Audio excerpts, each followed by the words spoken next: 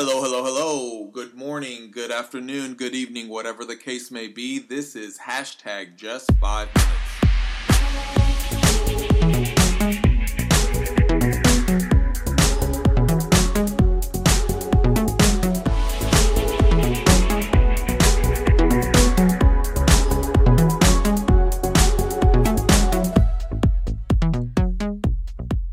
Hello, my name is Jesse, and this is hashtag just 5 minutes, short daily encouragements from the Word of God.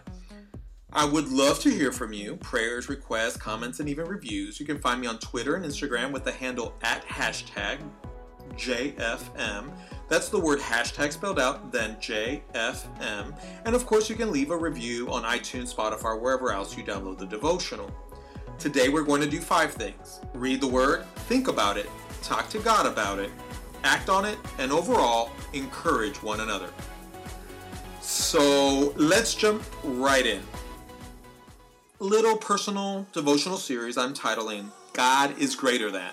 The main verse will be 1 John 4:4, and it says, this is the ESV, "Little children, you are from God and have overcome them, for he who is in you is greater than he who is in the world." And today, I just want to talk about God is greater than all the craziness. Because it's so crazy right now, like the unrest in humanity with the virus, with the uncertainty, with the quarantine, with financial hardships compounded and compacted and sealed tight and pressed down, death, murder, lies, everything. I literally take a moment in the day and breathe. Now, let me be real transparent. The way I physically release tension and stress is by blowing raspberries. When you hear me do that, and my co-workers in other cubicles hear it daily, that's me unconsciously trying to deal with whatever pressure is at the forefront. But God is bigger. God is greater than all the craziness around us. Let's jump to Mark 5, starting in verse 1. They came to the other side of the sea. This is Jesus and his disciples. When Jesus got out of the boat, immediately a man from the tombs with an unclean spirit met him. And the man lived in the tombs, and no one could bind him anymore, not even with chains, for he had often been bound with shackles and with chains, and he tore apart the chains and broke the shackles into pieces. And no one was strong enough to subdue and tame him. Night and day he was constantly screaming and screeching among the tombs and on the mountains, and cutting himself with sharp stones. That's the Amplified version. This man was crazy. He was out of his right mind. He was hurting himself, screaming. This version uses the word shrieking.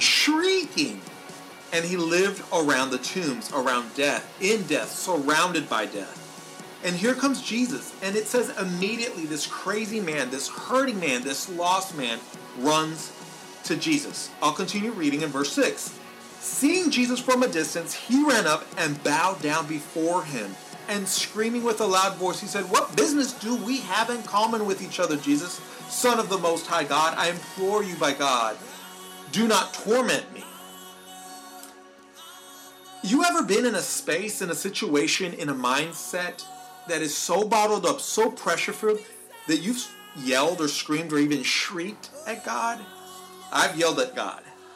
I've beat the steering wheel once or twice, and I've yelled something along the lines of what this man is screaming out loud. Stop tormenting me.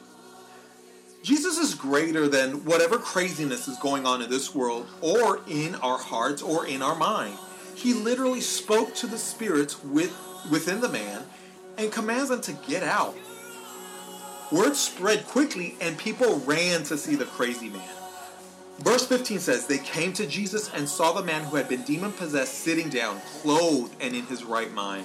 The man who had previously had the legion of demons, and they were frightened.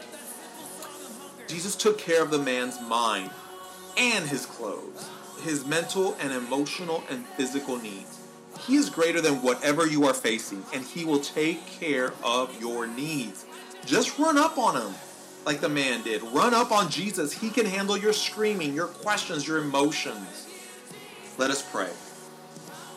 Father God, we are scared, we are frightened, we are worried, We are doubting. We have questions. We have needs, and we have come to you with all of this bundle of craziness and messiness. And we ask you for your help. We ask for peace. We ask for supplies. That may be financial or emotional or mental or spiritual. You know what we need. We need you. In Jesus' name we pray. Amen.